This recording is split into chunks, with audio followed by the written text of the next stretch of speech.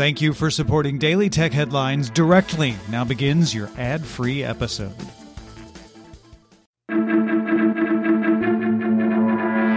I'm Jen Cutter, and welcome to Daily Tech Headlines Week in Review.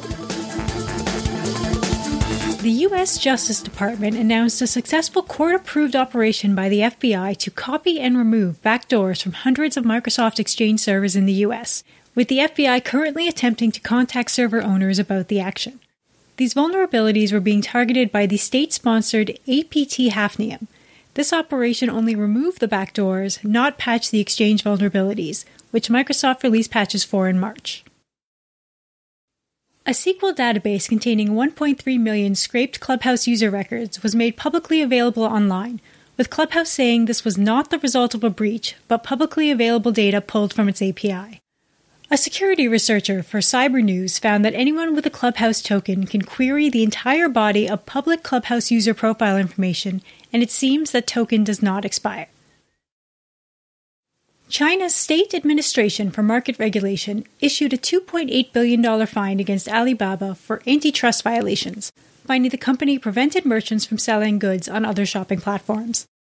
Outside of the fine, Alibaba must stop the practice and submit compliance reports every 3 years. Logitech announced it will no longer manufacture Harmony remotes, although support and software updates will continue, including adding new supported devices. The company said it doesn't see the move impacting current customers and plans to keep the service running as long as customers are using it. Facebook's Oversight Board began rolling out the ability for users to appeal decisions for content removal from Facebook and Instagram, expected to be available to all users in the coming weeks. Previously, users were only able to appeal decisions to restore content that had been taken down from the platforms. Microsoft announced the Surface Laptop 4, available in 13.5-inch and 15-inch modes, both with a choice of Intel's latest 11th gen processors or AMD's Ryzen 4000 series.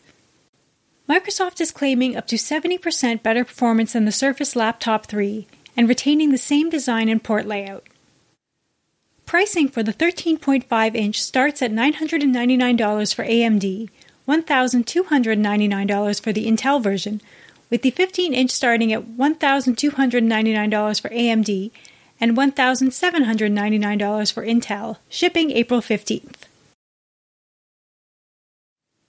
Updated Apple support documents show the company made mid-production hardware changes to the A12, A13, and S5 processors in the fall of 2020 to update the secure storage component.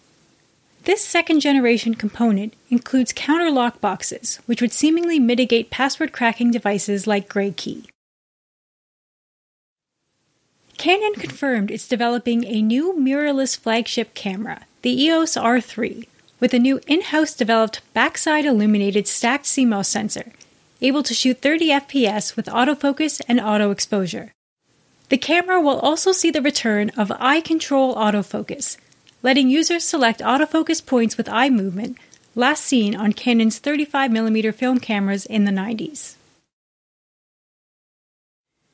Dell Technologies will spin off its 81% stake in VMware into an independent company, with Zane Rowe remaining as interim CEO and Michael Dell chairman of VMware's board. Dell plans to use the proceeds of the spin-off, estimated between $9.3 and $9.7 billion, to pay down debt. An update to the PlayStation 5 supports storing games on an external USB hard drive and adds 120Hz supports for 1080p displays. The console also now supports HDMI toggles, which can turn on a TV when the console powers on and put the console in a standby mode when the TV is turned off. Facebook added the ability for VR developers to sell subscriptions to apps in the Oculus Store, with every app required to offer a free trial period.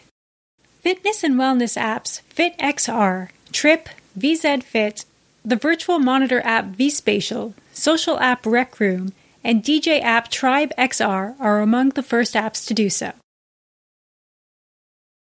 Federal Court of Australia Justice Thomas Thawley ruled that Google partially misled Australian consumers by continuing to collect location data on some Android devices when a user selected No in location history setting, but left web and app activity tracking enabled. This comes in a case brought by the Australian Competition and Consumer Commission, with Justice Thawley ruling that while the practice would not mislead all reasonable users, it was likely to mislead some. In a letter to artists sent through the Apple Music dashboard, Apple claims to pay music rights holders 1 cent per stream, compared to Spotify's recently disclosed rates of between 1/3 cent and 1/2 cent per stream. Apple further said that 52% of subscription revenue goes to record labels, with Spotify previously saying 2/3 of every dollar of revenue goes to rights holders, with 75 to 80% of that going to labels. Instagram began rolling out a test to let users choose to turn off seeing like counts on posts they see in their feed, and also turn off like counts on their own posts individually. Facebook will roll out a similar test in the coming weeks.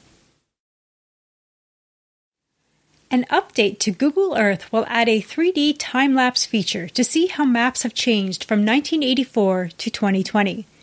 These time-lapses use 24 million satellite images to create one 4.4 terapixel-sized video mosaic, with users able to search for places of interest or view 5 guided tours based around specific topics.